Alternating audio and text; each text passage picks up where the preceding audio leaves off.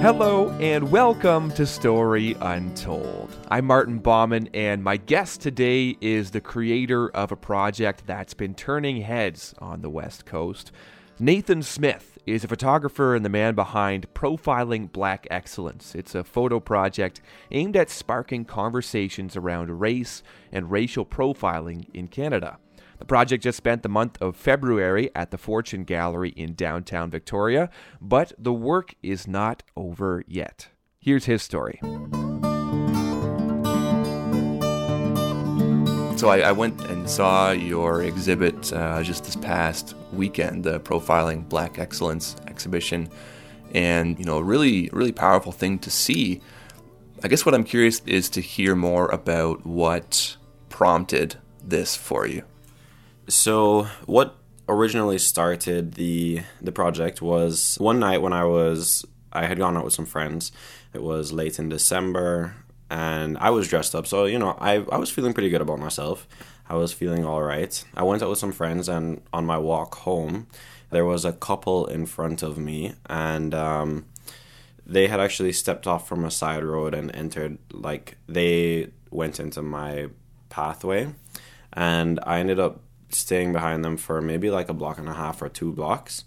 But for the entire time that I was behind them, they would continuously turn around and look at me and then walk faster, to the point where they ended up jaywalking across 2 main streets in downtown Victoria here. And then once they had crossed the second street, looked back, saw that I was still at the first stop, they then slowed their pace quite dramatically. So I knew that it was because of me why they were walking so fast. And, I definitely can appreciate if it was a woman or a group of women that were walking, I would have been totally they should walk fast. Men can be quite scary and can do a lot of harm. Historically, that has been the case. So that would have been understandable. But it was a couple, what I'm assuming is a straight man and his wife. And so I got home, and I set up my camera on my tripod. I took a few photos of myself to kind of just show myself that I'm not a scary person. I'm not anyone to be afraid of. I'm just a regular person. And when I was about to upload the photo and the story to Instagram, I literally was about to hit upload, and then I was like, I wonder how many other people this has happened to. Right. So I didn't press upload. I decided to hold off, and the next person of color that I encountered, which happened to be one of the folks in the project, he had stopped to just pet my dogs. They were outside, and I was like, hey man, have you ever experienced any racism or racial profiling in Victoria? And his response was, my man, of course. And that's kind of how it started. I just started approaching random people of color and asking them if they've had any experiences like this, and the answer has, from almost every single POC that I've asked, been yes, I have had some experience like that. That time for you with the couple that was walking ahead of you, had that been your first? Had there been others prior? What was it about that one that made it the one where you wanted to do something about it? It hadn't been my first brush with racism to that effect. I've had multiple occasions had people following me around stores, which is one of the reasons why I always try to dress as well as possible whenever I leave the house, to minimize the assumption that I'm a criminal, which I shouldn't have to. I should be able to go to a store in pajamas and not be followed around if I want to, but that's not the case. So that hadn't been the first occasion, and it hasn't been the last. I've had one gentleman refer to me as a thing to somebody else right in front of me, as if I wasn't standing there. I've had people touching my hair without asking, people saying the N-word around me, it's been a number of things. I don't know what it was about that one night. Something clicked. I was angry, and I just needed to prove to myself that I wasn't somebody to be afraid of. So you asked us first, who was the first person, the guy who wanted to pet your dogs, who was in the project too? His name is Parker. Parker, okay. So Parker, so you met Parker. So how do you then go about turning this into what became the Black Excellence, or profiling Black Excellence. I wanted to call it the Black Excellence Project. How do you go from meeting Parker to then getting more and more people involved? Well, I never originally thought it was going to be a big project. I thought it was just going to be like a few people, but I thought, you know what, let me start up an Instagram account. And then I had been toying around with other website services, and I was like, you know what, whatever, I'll just make a website, just throw something together. It was really the massive number of people that I had spoken to that had said yes, they've had experiences like this and they were willing to share it, that kind of grew it into what it was. And a few months in, I kind of realized that it would be really cool to have this project in like an actual physical space, because it's one thing to look at these photos and read these stories on your phone or on your computer, but to see the photos printed large and to see the stories there, and you get like a life size, the faces that you're looking at are life size, they're real people. It's very hard to distance yourself from it when you're looking at them that size. So it kind of just grew into what it was, and I just had to ask a lot of people for a lot of help, and next thing you know, we had the gallery launch. Right. There's something I think too about, in a project that's about Victoria and about the Lower Mainland, about taking up a physical space in that place, and again, having those photos not just be on a website where you have to look for them, but them being a kind of right there in front of you. More visceral in that way. What was it? So you're talking to these people and meeting new people. What stuck with you the most from those conversations? What has continued to stick with you from them? I think what stuck with me the most is the catharsis that I think that most of the people in the project have felt talking about these experiences. There seems to be a common theme of dismissal whenever talking about these things. Very frequently people think that Victoria is exempt from racism. It's not something that happens here. And so in a lot of cases, whenever you have folks sharing these experiences, people of color sharing these experiences, very frequently they're met with, well, I'm sure that this was like just an isolated incident. It was a one-time thing. Right. Or are you really sure that it was about race? But as a person of color, when it is about race, you can tell. There's just something about the interaction that you know that's what it was about. So what stuck with me the most really has been that feeling of unity, that catharsis. It's easy, or it seems to have been easy for these people of color that I've spoken with to talk about these experiences, probably because they're sharing them into a group of people who've also had the same experiences, so they know that the people who are reading them and the people who have also shared, they've gone through the same thing. Like, we all have had this shared experience together. You want to be, I'm assuming you want to be seen, this is true for other things too, you want to be seen and acknowledged and not made to feel like you're the only one, right? Exactly. And I think that it's definitely afforded those people that feeling. What, if anything, has surprised you from the conversations that you've had, hearing other stories from people?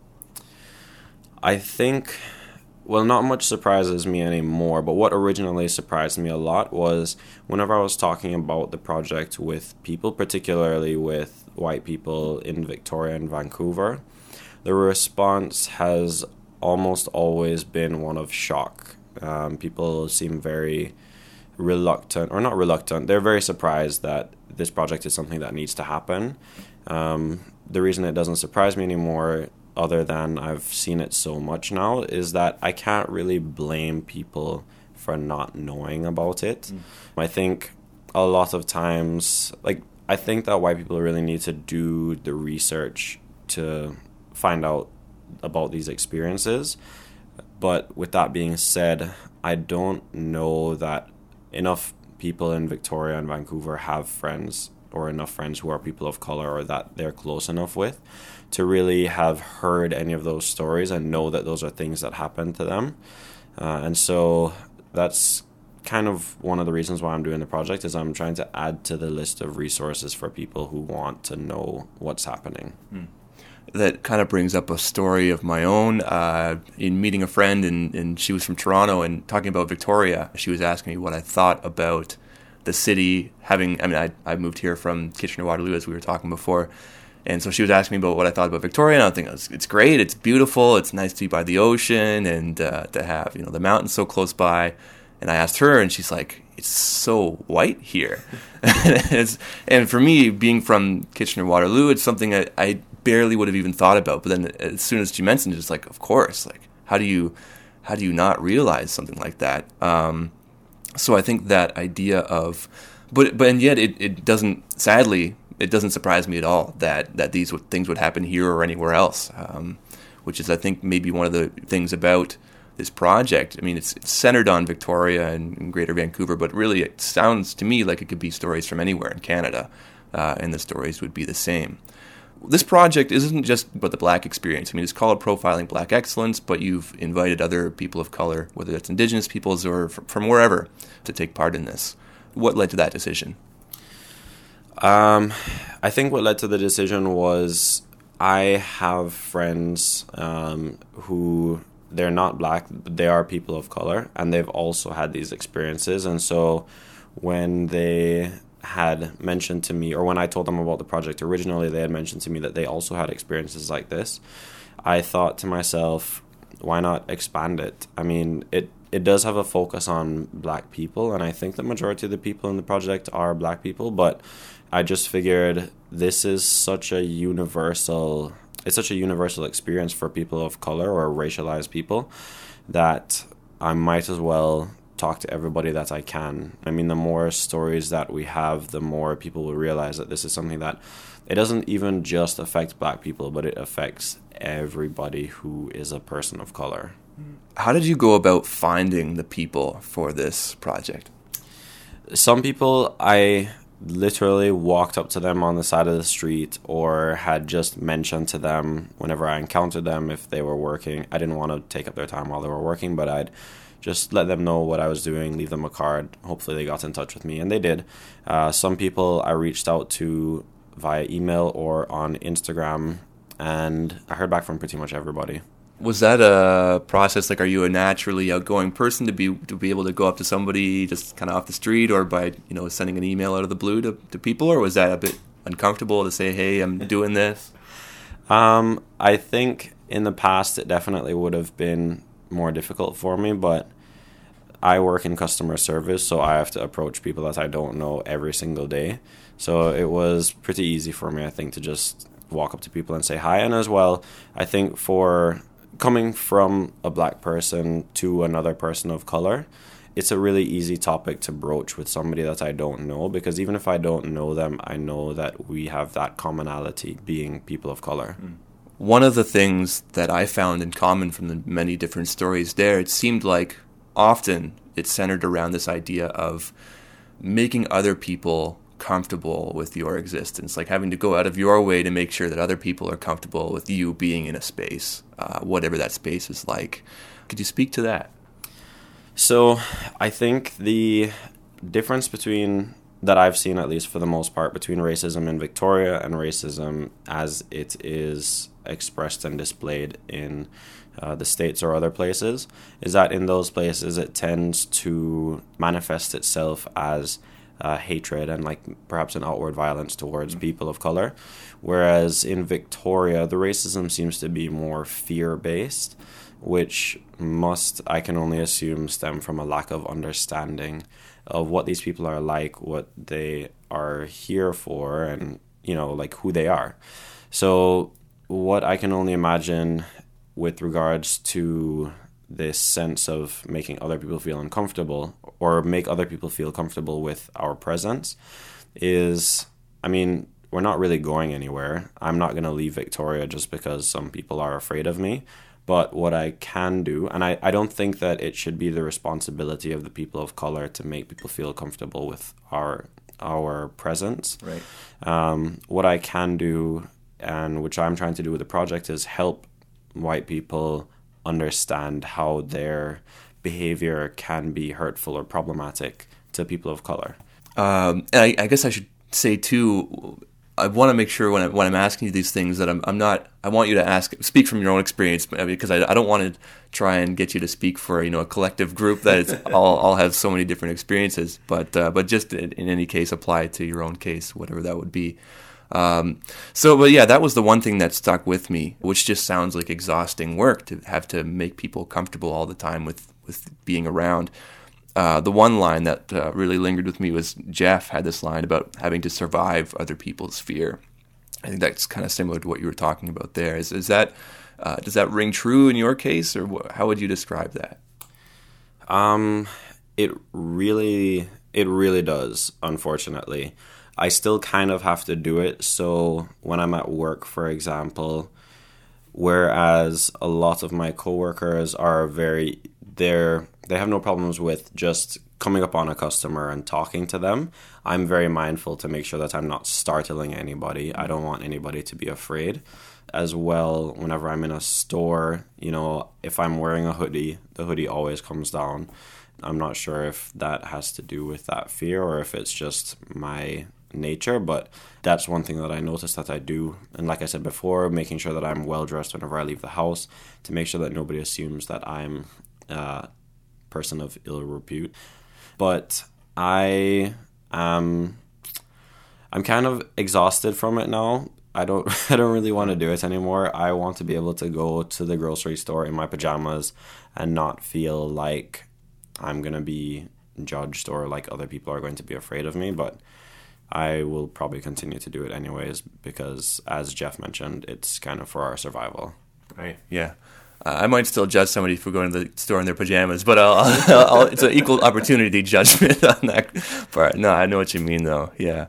The other one, one of your subjects or people that you profiled, Kemi, is called profiling. It's not a one-off, but an everyday kind of lived experience, which I think, to me, and granted, this is only what I can assume or infer, this idea that's why sometimes it can be hard to maybe identify isolated incidents because it's such an ongoing thing and it's maybe an accumulation of events instead of one major event, although sometimes there are those major events too. What's that sense in your own experience? Is it what's the day-to-day like? I think for me, the day-to-day experience that I've had with that sort of erasure of culture is a very severe lack of diversity.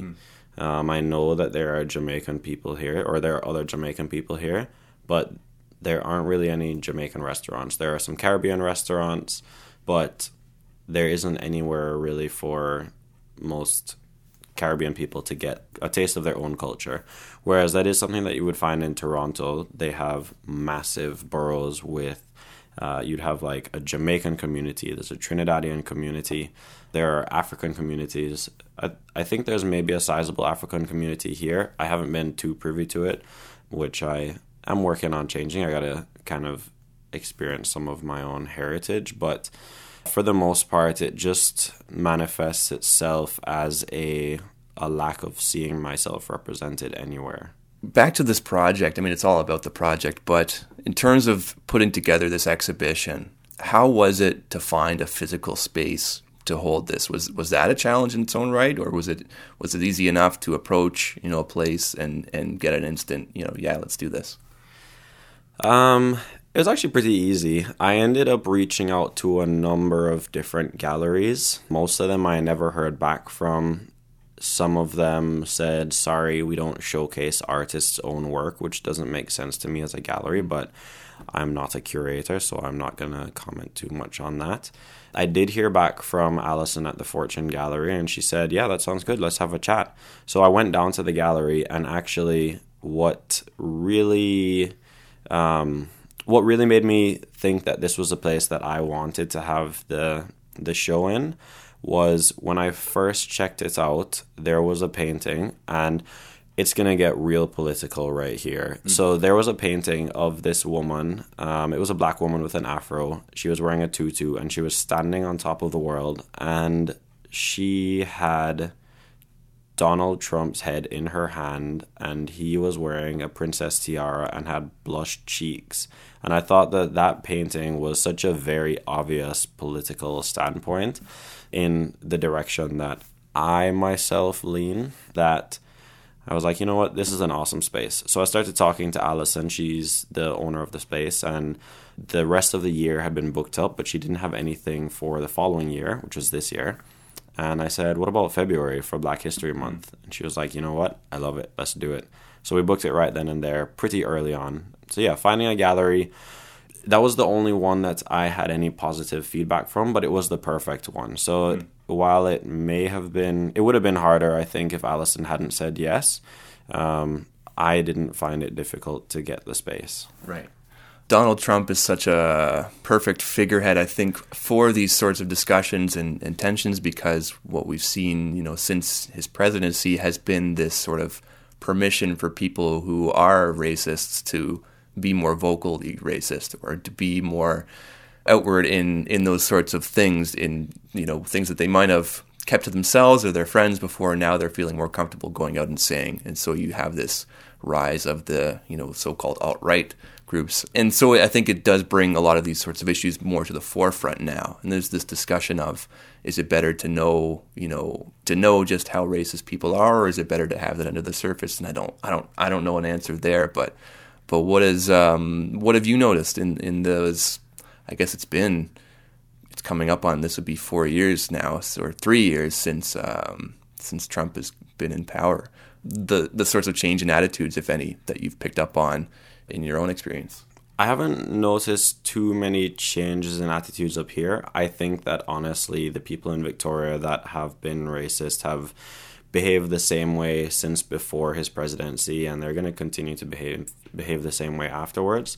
I have, however, heard a story from a customer of mine at Christmas. This is the story that he told me. At Christmas time, he was visiting with his wife's brother, and his wife's brother, the brother's girlfriend, was there as well. And he's known the brother since he was 4 years old, and he's known the girlfriend for the last 17 years. And at this Christmas dinner, the girlfriend was talking about how happy she was that Donald Trump was the president, because he was doing everything that he could to keep out and then she proceeded to list out all the derogatory terms of people of color for like Asian people, Indian people, Latino people, and black people. She just listed out all the derogatory names for them. And then her boyfriend, so my customer's wife's brother, then proceeded to agree with all of these sentiments. I don't think that he repeated the words, but he did agree with everything that she was saying. And so this guy I was talking to, he said, I've known these people for decades, and I had no idea that this is the type of person that they were like. These were the type of people they were like. Right. I expected that from like somebody in the deep south in the States, but I never expected it from somebody who was born and raised in Victoria, and yet here we are, and now I can't see them the same anymore. So I think that I've been really fortunate to surround myself with either white allies or people of color who share similar values to myself. But I think there probably has been a serious shift in there may have been a shift in what white people who are left-leaning have seen from some of their friends and family members who are perhaps more conservative in their views. Yeah, I think those discussions probably are brought up more often at family gatherings and dinner tables now, just by virtue of Trump kind of coming up everywhere at all times. Back to this notion, though, I think Victoria. It's about Victoria, but it is about, I think, so much more than Victoria, and about, I think, Canada in general, or many different places. But what has been your experience? I mean, you haven't just lived in Victoria. What's been your experience in the different places that you've lived with this sort of thing across Canada or elsewhere? A story that comes to mind, I have two actually. They both took place in Kitchener-Waterloo. One was when I was at my workplace in Ontario. I worked at a small repair shop as a service advisor there. There was one customer who really did not like me. It didn't matter what I said or did. She just did not want to hear anything from me. In fact, I just updated her on her car. I told her something about it and what it needed, and she was livid. She was like yelling at me on the phone. She didn't want anything to do with me. She didn't want to hear it. So I had my boss call her, and he told her, the exact same thing with the same words that I had been using. And she was so grateful for him to relay that information to her. And based on all my experiences with her, she had never liked me from the very first time that she met me. And I try to be as polite with every single person as I can be. I am a person that doesn't like when people dislike me. So I try to be positive to everyone. But it just didn't take with her. She was not at all entertained by my presence. So that one, I think, I'm pretty sure that was a race-based incident. I've had my doubts, but there is nothing else that I can identify that was different between my boss and myself, other than the color of my skin. Another thing that comes to mind was there was a pickup truck in the parking lot of the mall there, and the guy had a massive Confederate flag sticker across the back window of his truck, which I think for fans of the Confederate flag don't necessarily always realize that it's a racist symbol, but it is. I mean, if you look at the history, the flag that people have up on their vehicles and their porches nowadays is a flag that was made in the 60s for the segregation movement. The original Confederate flag looked completely different. And so all they're doing is using a flag that was used for pro-segregation. So that wasn't really something that happened to me, but I felt like the person that was inside that truck was a danger to myself. So the very first instinct I had, and I feel pretty badly about this, was to go peel off the sticker from his truck.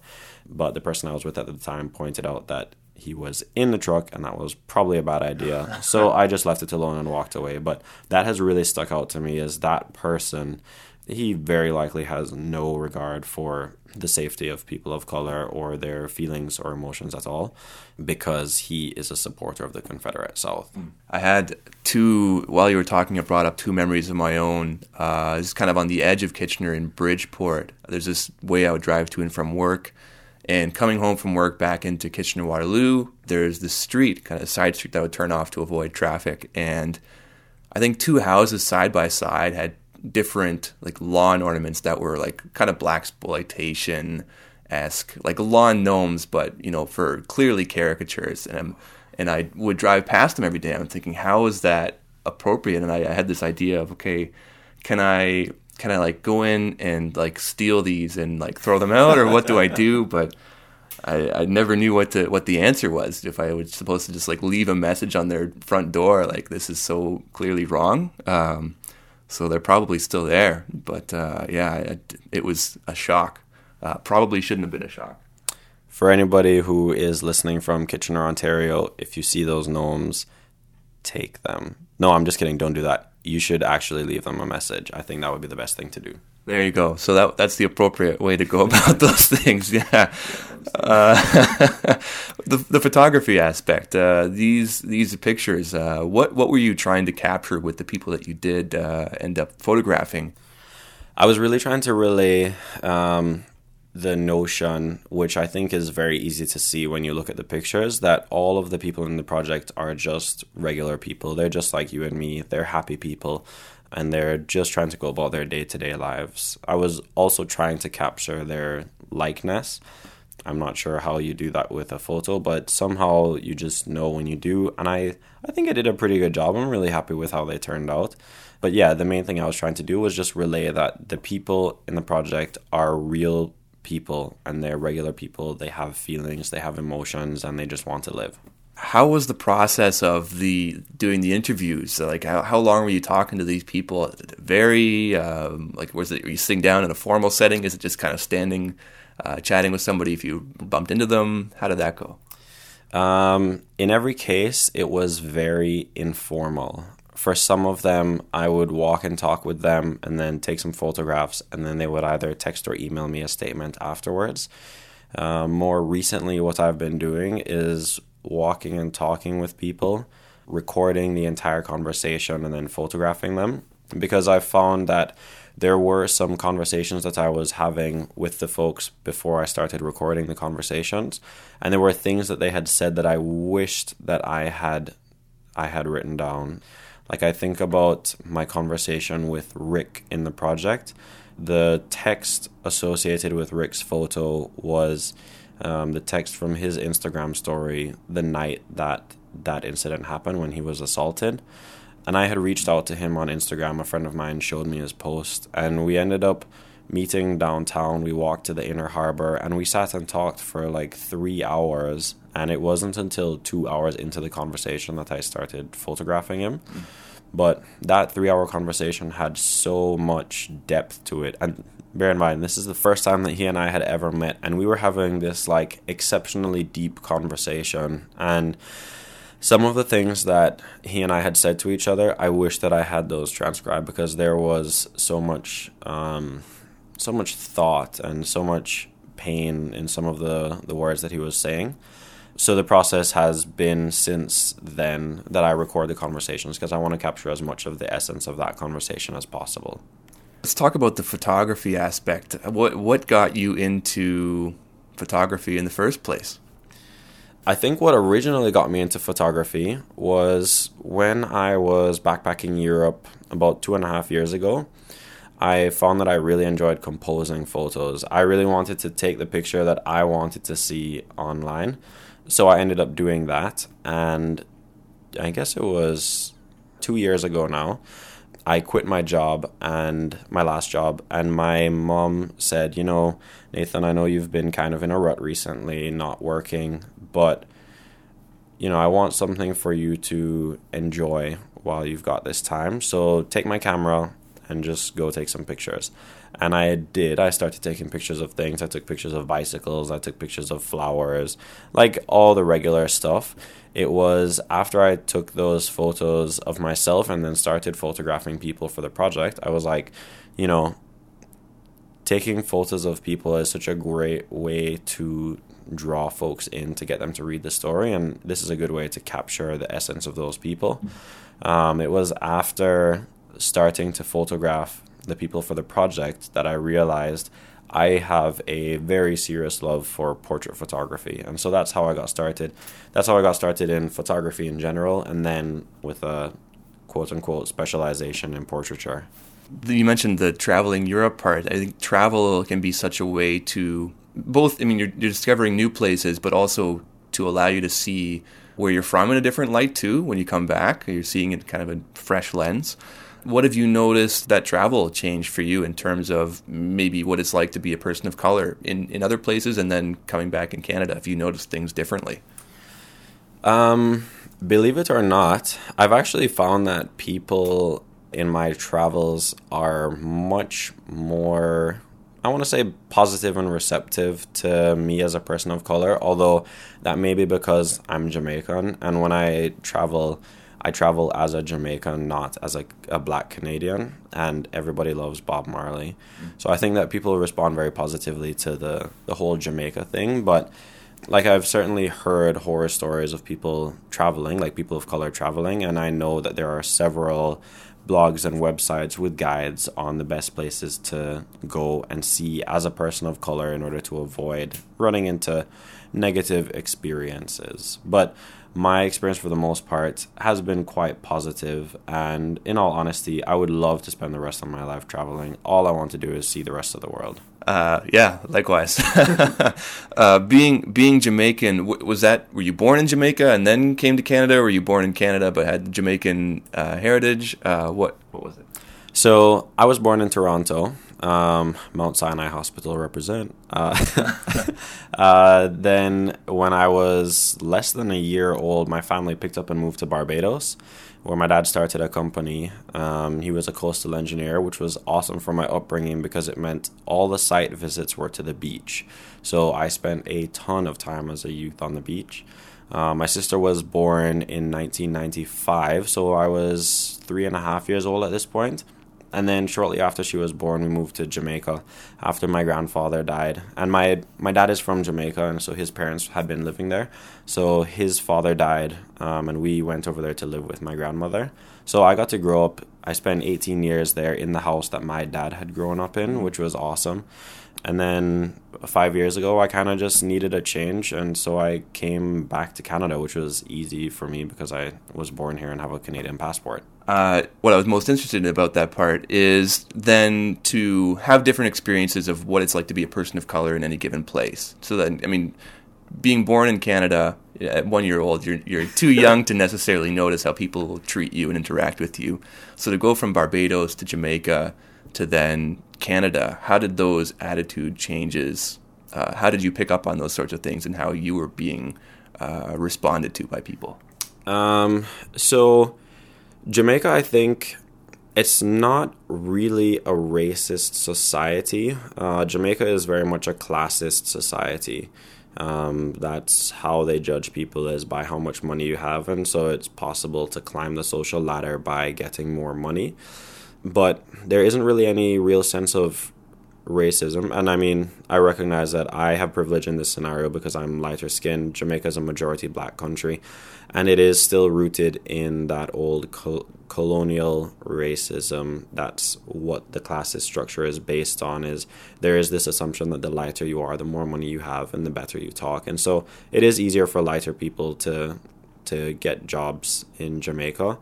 So I guess it is also kind of a little bit of a racist structure, but you're not really exposed, or at least growing up, I was not really exposed to sort of the struggles of people of color in North America.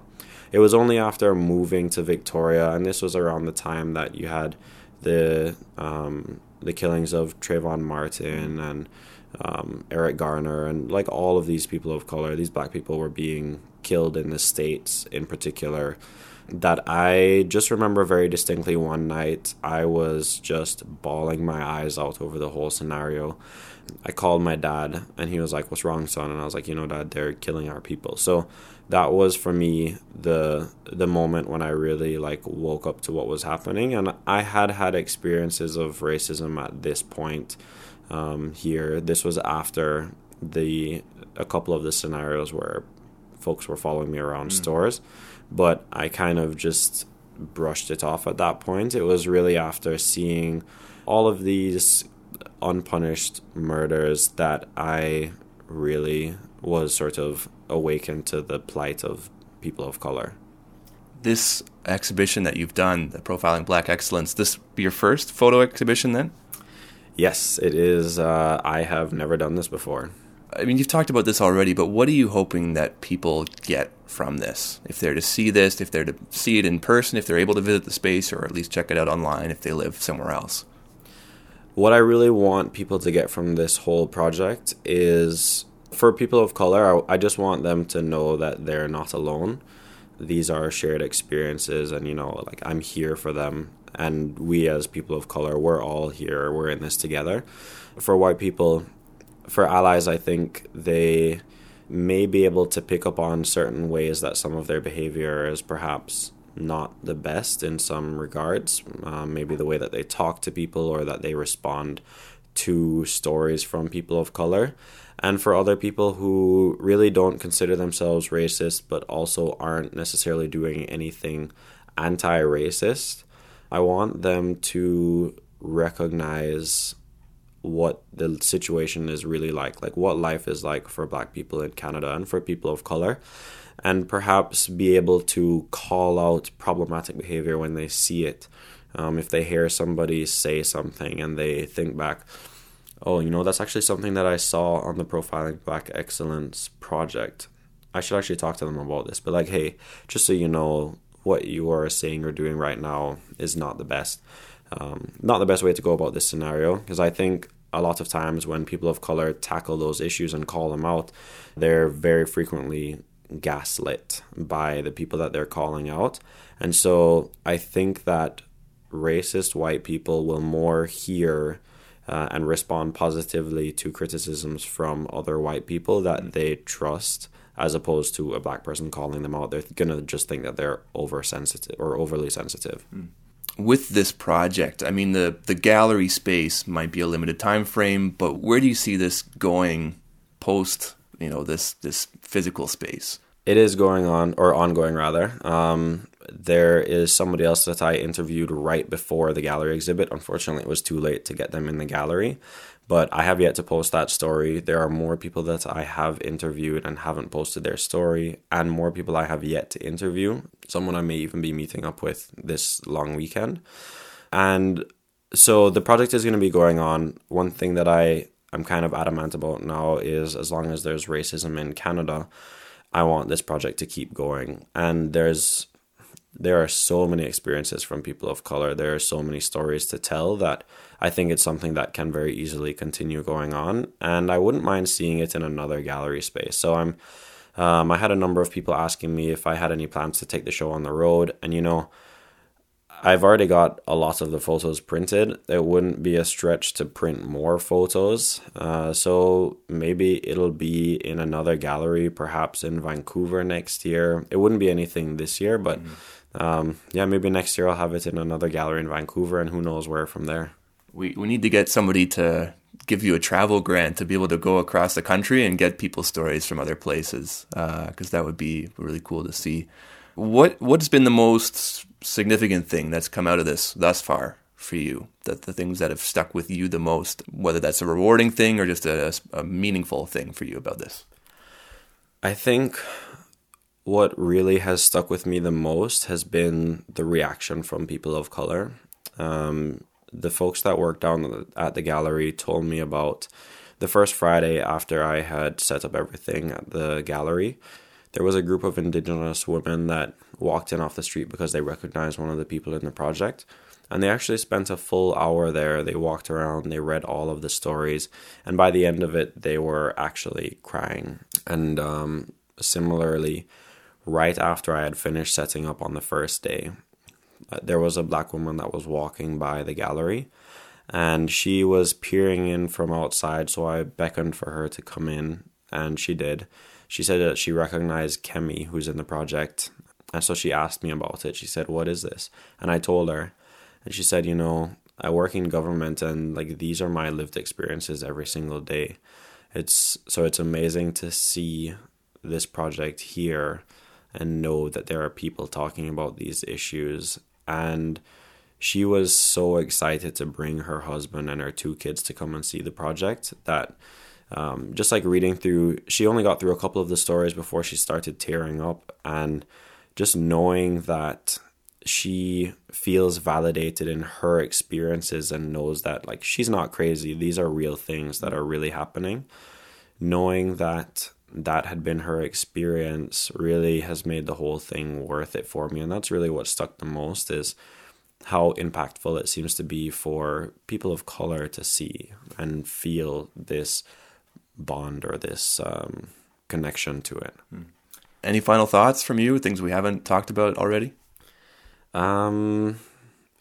If you want to stay up to date on the project, there is the website. It's profilingblackexcellence.com. There is also an Instagram page for it, because it's easier, I think, to stay up to date with an Instagram account than a website. You can also search Profiling Black Excellence. You'll find it. I think what I really want to say is, if you are a person of color listening to this right now, know that you're not alone. Your experiences are real, and I hear you and I feel you.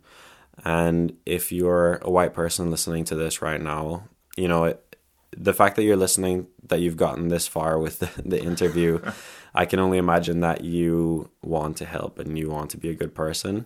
Just listen to your coworkers and your friends who are people of color, and validate them. Let them know that they are real and that their experiences are real. Thanks for doing this. Thank you for having me.